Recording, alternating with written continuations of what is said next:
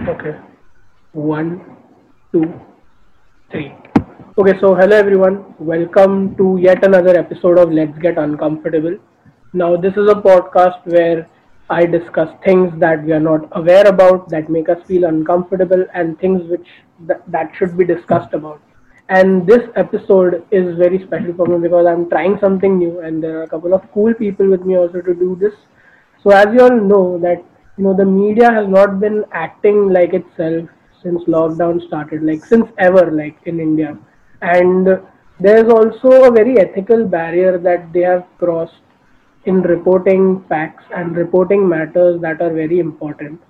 So I thought, like, I got inspired by this show called The Newsroom, and which is written by Aaron Sorkin and even by some of the other creators on social media that are taking up in spreading information and news that the media is not doing. So this episode is called News Night, and here I have with me the Big Four.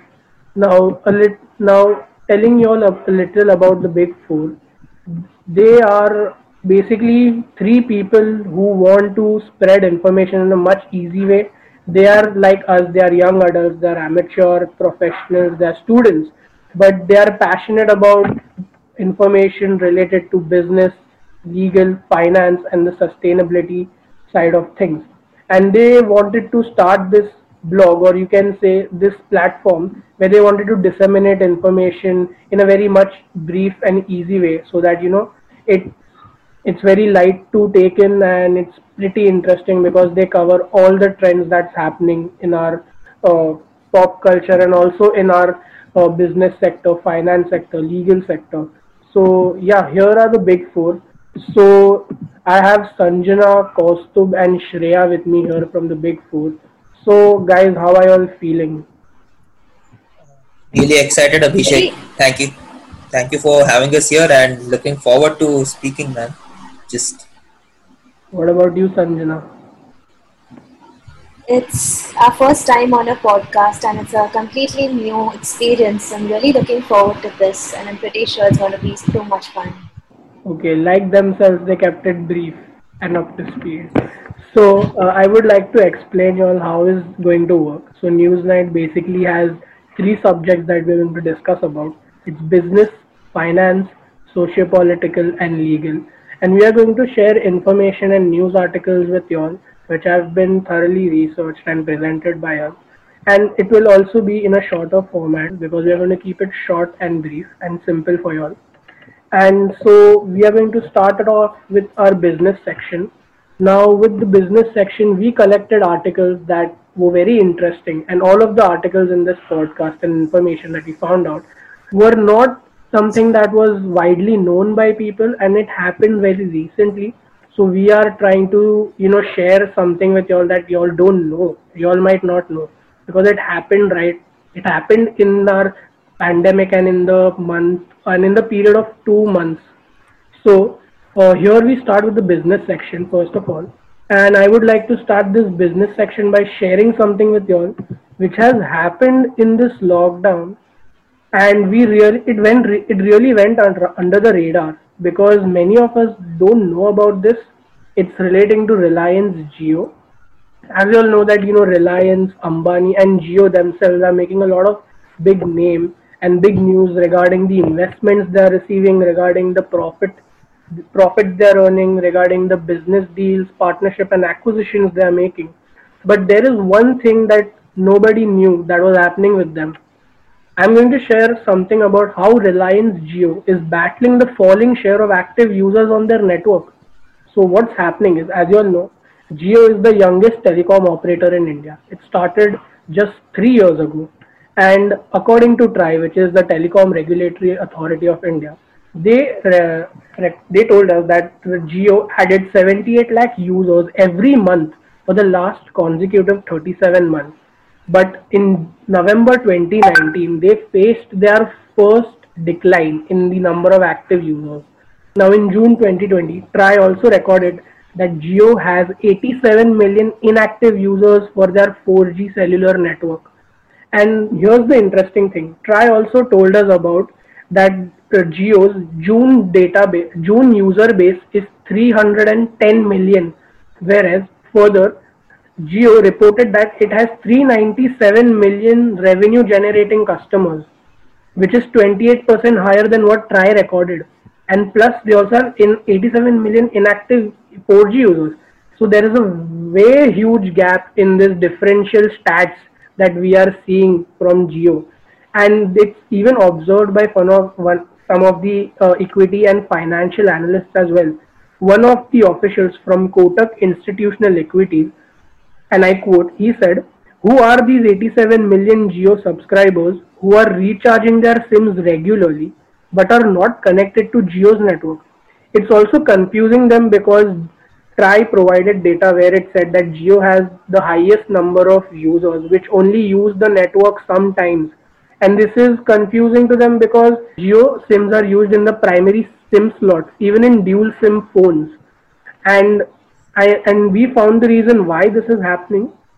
It's because like when Jio started, it started offering their services for free, and then it gradually went to offering dirty and cheap plans to in order to snatch away users from the other telecom partners.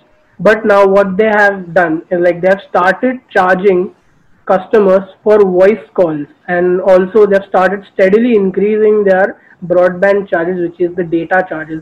Now, if you see the other networks, most popularly Airtel and Vodafone, they offer free talk time, whereas Reliance Jio has started to charge customers for their voice calls. So that is one of the reasons why customers are throwing this backlash at them. And this also resulted in Bharti Airtel, which is Airtel, snatching the number one spot from Jio, as 98.14% of Airtel's users were active, which is 20% higher than Jio, who's at 78.15%. And this happened because Airtel improved its network, and it has also improved its data plans. And Reliance Jio was on the verge of becoming India's largest telecom operator, but now because of this setback, Jio's share in stock market has dropped by 18 base points, whereas Bharti Airtel has saw an increase of 45 base points. So that's it from my side. And moving on to Kaustubh. Thank you, Abhishek. I just want to speak about some more bad news for Reliance. So, as we know, earlier this year in August, Reliance announced a stellar deal with the Future Group to buy its assets, which included brands like the Big Bazaar, Easy Day, Brand Factory, brands that we everyday use. This deal was worth around 24,700 crores, and it officially made Reliance Retail the biggest retail hub in our country and again the number one spot. What maybe a few people might have missed out, or it seems to be that even Future Group has missed out, is a small clause that Amazon had put last year when they invested in the Future Group, and they agreed to put in around 1,500 crores of investment into the Future Group's assets. Amazon had clearly specified that they would not allow Future Group to get or enter any transaction or get any investments from large players in the same sector, such as Reliance. This was clearly done as a hope for Amazon to gain a foothold in the retail market, where it dominates in the online part but not so much in the offline part. Well, India is a peculiar situation for Amazon, wherein they know that in retail works more on the offline channels than the online channels in India, and Amazon wanted to gain a foothold, and this clause helped them or maybe gave them an option in the future to gain some foothold in India. They have objected to this, and they have filed a lawsuit against Future Group right now, and this has caused a delay in the stellar merger between Future Group and Reliance. Both the parties have hired top lawyers, and they have taken this to the Singapore Center for International Arbitration, and they're battling it out to see who's in the right. Reliance says that it is in the right because it has not entered into any merger or acquisition. It's just bought assets from Future, which is an everyday thing, and doesn't violate the contract. Well, I don't know how this is going to play out for them. I guess the legal aspects would be better mentioned by Shreya, who would be covering it from the legal side of things. And we just have to wait and see how Mukesh Ambani and Amazon play this out. in the future? Thank you, Kaustubh, for your valuable insight. Let us understand legally what caused the hitch. Earlier this month, Amazon filed a legal suit against Future Group over the latter's alleged breach of the non-compete clause in the contract between both parties. According to the contract signed between Amazon and Future, the sale of the business to rivals, for example Reliance, is barred. Amazon in its legal notice has claimed that the Future Group violated the deal between the two companies when it entered into an agreement with Reliance earlier this year, causing breach of contract. Let us understand breach of contract briefly. A breach of contract is a violation of any of the agreed upon terms and conditions of a binding contract. Amazon has now filed a suit against the Future Group with the Singapore International Arbitration Centre. The legal remedies that are available are mediation and arbitration. Let us understand these legal terms briefly. In a mediation procedure, a neutral intermediary, the mediator, helps the party to reach a mutually satisfactory settlement of their dispute. Whereas in arbitration, a procedure in which a dispute is submitted by agreement of the parties to one or more arbitrators can make a binding decision on the dispute. Here, you choose for a private dispute resolution instead of going to the court. A hearing of the arbitration took place at the Singapore International Arbitration Centre on October 16th after Amazon slapped a legal notice on Future Group alleging a violation in the agreement with the e-commerce giant. According to sources familiar with the matter, former Attorney General of Singapore, Mr. V.K. Raja, the sole arbitrator in the Amazon versus Future versus Reliance matter, has heard the ongoing trial and is expected to deliver his judgment in the next few days. Future retail side is represented by noted advocate Mr. Harish Salve. Amazon's decision of enforcing its right has had a huge market impact in the way creditors view Future Group. In near future, several creditors could be approaching various legal forums to secure their money. India's antitrust watchdog, the Competition Commission of India, will review the offline and online aspects of the deal between Reliance and Future Group and their effect on the competition in the sector. The tussle between Future and Amazon comes at a time when Reliance has been bolstering its position in the country's retail segment run by India's richest man, Mukesh Ambani, who has been on a fundraising spree since the lockdown. Reliance is known to have the best legal eagle minds in its arms, and a future detailed report on the ongoing matter is awaited. Thank you. Thank you, Shreya. That was really informative. Now I will be covering the news that surrounds Jet Airways, which was grounded over a year ago due to acute funds crunch under the ownership of its founder, Naresh Goyal. We all know that it had to stop operations since it didn't have enough funds to carry out its normal business activities. 18 months after it shut down and 16 months after it became the first airline company to be admitted under Insolvency and Bankruptcy Code, which is the IBC, Jet Airways is finally all set to make a comeback. But here's the twist. There are going to be two new owners, which is UK-based Calrock Capital and UAE-based entrepreneur Murari Lal Jalan. Now, as the committee of creditors have voted for Calrock Capital to revive the airline with a majority resolution professional of Jet Airways, will now have to get the plan approved by National Company Law Tribunal, that is the NCLT. Upon receiving the NCLT approval, they would need to apply to the Civil Aviation Ministry and Corporate Affairs Ministry for their approvals respectively. Now, this is something that's very interesting. The revival of Jet Airways is happening at a time when airlines across the aviation sector are struggling to keep flying due to the COVID-19 pandemic. And ever since this pandemic took over the world, several airlines have filed for bankruptcy and the biggest of the carriers were forced to ground their fleet and they had to fire employees. Of late, it's a good thing that the sector is beginning to recover some of the lost ground. And in India, the traffic is still nowhere near what it was in 2019. It has improved on a month-to-month basis, the flying numbers, but still, we still need to get back on track, and we are far away from the goal right now. Now, in many ways, circumstances could turn out to be a blessing in disguise for new owners, and here's why. So, since the pandemic broke out, aircraft leasing rates have gone down, fuel has become cheaper, and getting key manpower like pilots and engineers has become easier and cheaper. So, this is something that Calrock and Jalan can really, uh, take advantage of and help revive the airlines. But like I said, it's going to be really difficult. And here's one of the hurdles. The Calrock Jalan bid is supposed to offer a payout of rupees 850 crores to the lenders. And one of the lead lenders is SBI, that's the State Bank of India. And this also includes equity in the airline to the banks. On the other hand, the FSTC Imperial Consortium offer was a little less than rupees 800 crores. Now, Jet Airways has a piled up debt of rupees 8,000 crores, and it also faces claims of nearly rupees 40,000 crores, including salaries of employees which still haven't been paid.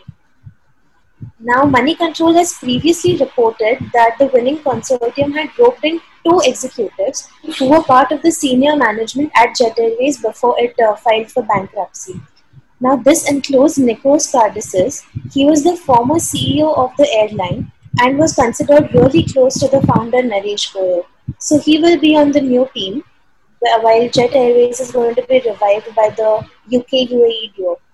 Now, while it's expected to reveal more on its resolution plan in the coming weeks, Alvak Jalan combined and tweaked its original proposal, which had focused on reviving the airline of international routes, but right now they are only going to be focusing on domestic routes before they go international. Now all eyes are going to be on Calrock Jalan combined, as reviving Jet Airways may be more challenging than just winning the creditors for now. That's about it from me. Okay, thank you, Sanjana, for sharing such a good article. And now I would like to present my second interesting piece of article that I found, which was really interesting for me because I found that Indian IT firms are on an acquisition spree in the lockdown. So, furthermore, about this, many IT firms in this pandemic are acquiring companies left, right, and center. Examples are Infosys and Wipro have acquired two firms each in May 2020 itself, and global IT firms like Cognizant and Accenture, who have a very big presence in the IT sector of India, have made 15 acquisitions in this meantime. So why is this happening? It's because the pandemic has changed the way the IT businesses function. They can no longer rely on their traditional support systems, and COVID-19 has forced them to transform into fully into digital companies, which in order to survive for them is very crucial. And with this landscape changing, IT firms have only two options: either to build this digital infrastructure themselves or to acquire it. And according to uh, according to IBM's Lingaraju Soccer, he said that in order to for these IT firms to survive, the best option right now is to acquire rather than build this, because that will lead to more cost. That will lead to more increase in cost and investment, and acquiring would be a much better way to face this situation. Now, taking a look at these acquisitions, some of the acquisitions, most of them were done in the area of cloud, cybersecurity, and firms which offer specialized services in healthcare and telecommunications. In July, Wipro acquired 4C, and Infosys recently acquired Guide Vision. Now, Guide Vision and 4C both are European companies, and they offer consulting and implementation services for B2B companies, and also provide data services on a cloud platform, which is a very attractive proposition for the IT firms currently. Now, talking about our Indian IT firms, Salil Parekh of Salil Parekh, who's the CEO of Infosys, said during the company's annual general meeting that Infosys is looking at acquiring strategic partnerships that will help the company expand in regions like Europe. and also gain technical capabilities in investing in cloud and big data analytics. Now, another aspect in the acquisitions that have taken place is IT firms are spreading their wings out and having and dipping their hands and legs into healthcare and telecommunication sector, which have proved to be a very important part since the lockdown started. And one such example is Infosys, who acquired Kaleidoscope Innovation. Now, Kaleidoscope is responsible for designing and developing in the medical equipment space, where Infosys wants to dabble their hands in. So, as you can see, the IT firms are spreading their wings into all these other sectors, which will help them in expanding their portfolio. And they're also focusing mainly on cloud platforms, companies or startups that are offering services on a cloud platform in order to bolster their development and their services wing, and in order to expand more and take advantage of this lockdown, because that's the only way for their survival. Okay, so that's it from my side, and now I would like Kaustubh to continue with his article. Thanks, Abhishek. Now I'm just going to focus on a sector that's actually been ignored and we don't hear much about it in the news, the non-governmental organizations or the NGOs. I want to talk about this recent act known as the Foreign Contribution Regulation Act, or the FCRA, introduced by the government. Now, what this act has done, it has made the receiving of foreign funds to these NGOs very restrictive and very limited. Now, due to this, one of the biggest human rights organizations in the world, Amnesty, had to shut shop in India because their flow of funds were made quite restrictive by the FCRA.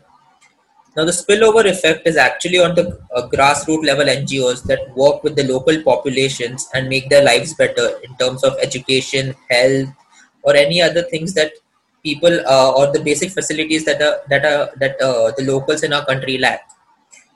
The grassroots heavily relied on foreign funds, and due to this new act, it has made it difficult for them to access this pool of funds. Also, it has made it restrictive for them to go to the larger NGOs and get any grants from them, because re-granting has been banned under this act, even if you are registered with the proper authorities. This has just made the regulations in this sector even more difficult and made the operations for these grassroots level NGOs just difficult. I don't know what to say, because the act itself was not in the public domain till the last minute. It was introduced in the parliament and it was passed with so much haste that there was no consultation with these NGOs or any relevant bodies. This comes at a time of COVID-19 when India is heavily dependent on these NGOs to help stop the spread and also provide the less fortunate people with the required necessities. It also comes at a time when our Prime Minister himself has praised the work of these NGOs, but the act it's just made it difficult for them to operate. Now, what remains to be seen is how the NGOs tackle these problems, and uh, I think it's just that we hope for the best for them. Uh, that's it from my side, and I would like to pass it on to Sanjana now. Thanks, Kaustav. That was really informative and really interesting to know. Now, I will be covering something which not many people have heard about, and it's not being given much importance in our country. So, what I'll be talking about is how India is missing its relative comparative advantage by not emphasizing low skilled labor exports. India's COVID 19 economic gloom has turned into a despair this week, and this is because that our GDP, that is, gross domestic product, has been lower for 2020, and surprisingly, it has been lower than our neighbor Bangladesh. Now, World Bank's former chief economist Kaushik Basu had recently tweeted, "Any emerging economy doing well is good news. But it's shocking that India, which had a lead of 25% 5 years ago, is now trailing. And this cannot be truer. Ever since it began opening up the economy in the 1990s, India has always dreamt of emulating China's rapid expansion. And after 3 decades of persevering with that campaign, slipping behind Bangladesh is obviously going to hurt its global image. Now, the West wants a meaningful counterweight to China after seeing how it has disrupted the world literally.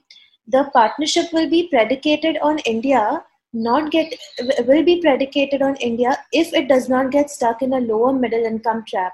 And sadly, this is exactly what's happening right now. Now, the relative underperformance may also dent our self confidence. If a country with large power ambitions is beaten in its own backyard, and to make the matters worse, is being beaten by a smaller nation, which it helped to liberate in 1971 by going to war with Pakistan. Its influence is obviously going to be waned in South Asia and in the Indian Ocean. Now, since we are speaking about this, let's try to figure out where exactly we are going wrong. We can surely blame the pandemic right now because it has been causing a global downturn, but the pandemic is not exactly the sole reason for this.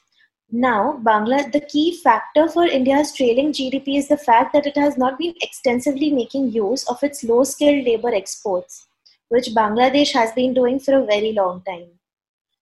Our neighbor Bangladesh is doing well because it's following the path of the previous Asian tigers. It has been manifesting its low skilled goods exports, and it's in line with its share of poor country with working age population. Similarly, Vietnam is also punching slightly above its weight, but basically both are taking a leaf out of China's playbook. And China has held on to a high GDP growth rate for decades by carving out for itself a bigger dominance of low skilled goods manufacturing than warranted by the size of its labor pool. India, on the other hand, is going in the opposite direction. It's not choosing to produce the things that could have absorbed its working age population of 1 billion into factory jobs. It's been quoted that India's missing production in the key low skill textiles and clothing sector amounts to $140 billion, which is 5% of India's GDP. Now, this is huge, and you cannot ignore this number. Now, if half of India's computer software exports in 2019 ceased to exist, it would create a terror. But on the other hand, that 60 billion loss would have been the same as the foregone exports annually from low scale production, which is happening right now. It's real and nobody wants to talk about it. Policymakers don't want to acknowledge that the shoes and apparel factories that were never born or were forced to close down could have also earned dollars and created mass employment. They would have provided a pathway for permanent rural to urban migration in a way that jobs require higher levels of education and training never can. This is an interesting fact. Bangladesh has 2 out of 5 women of working age in the labor force, and this is double India's 21% participation rate. This is something we can learn from Bangladesh.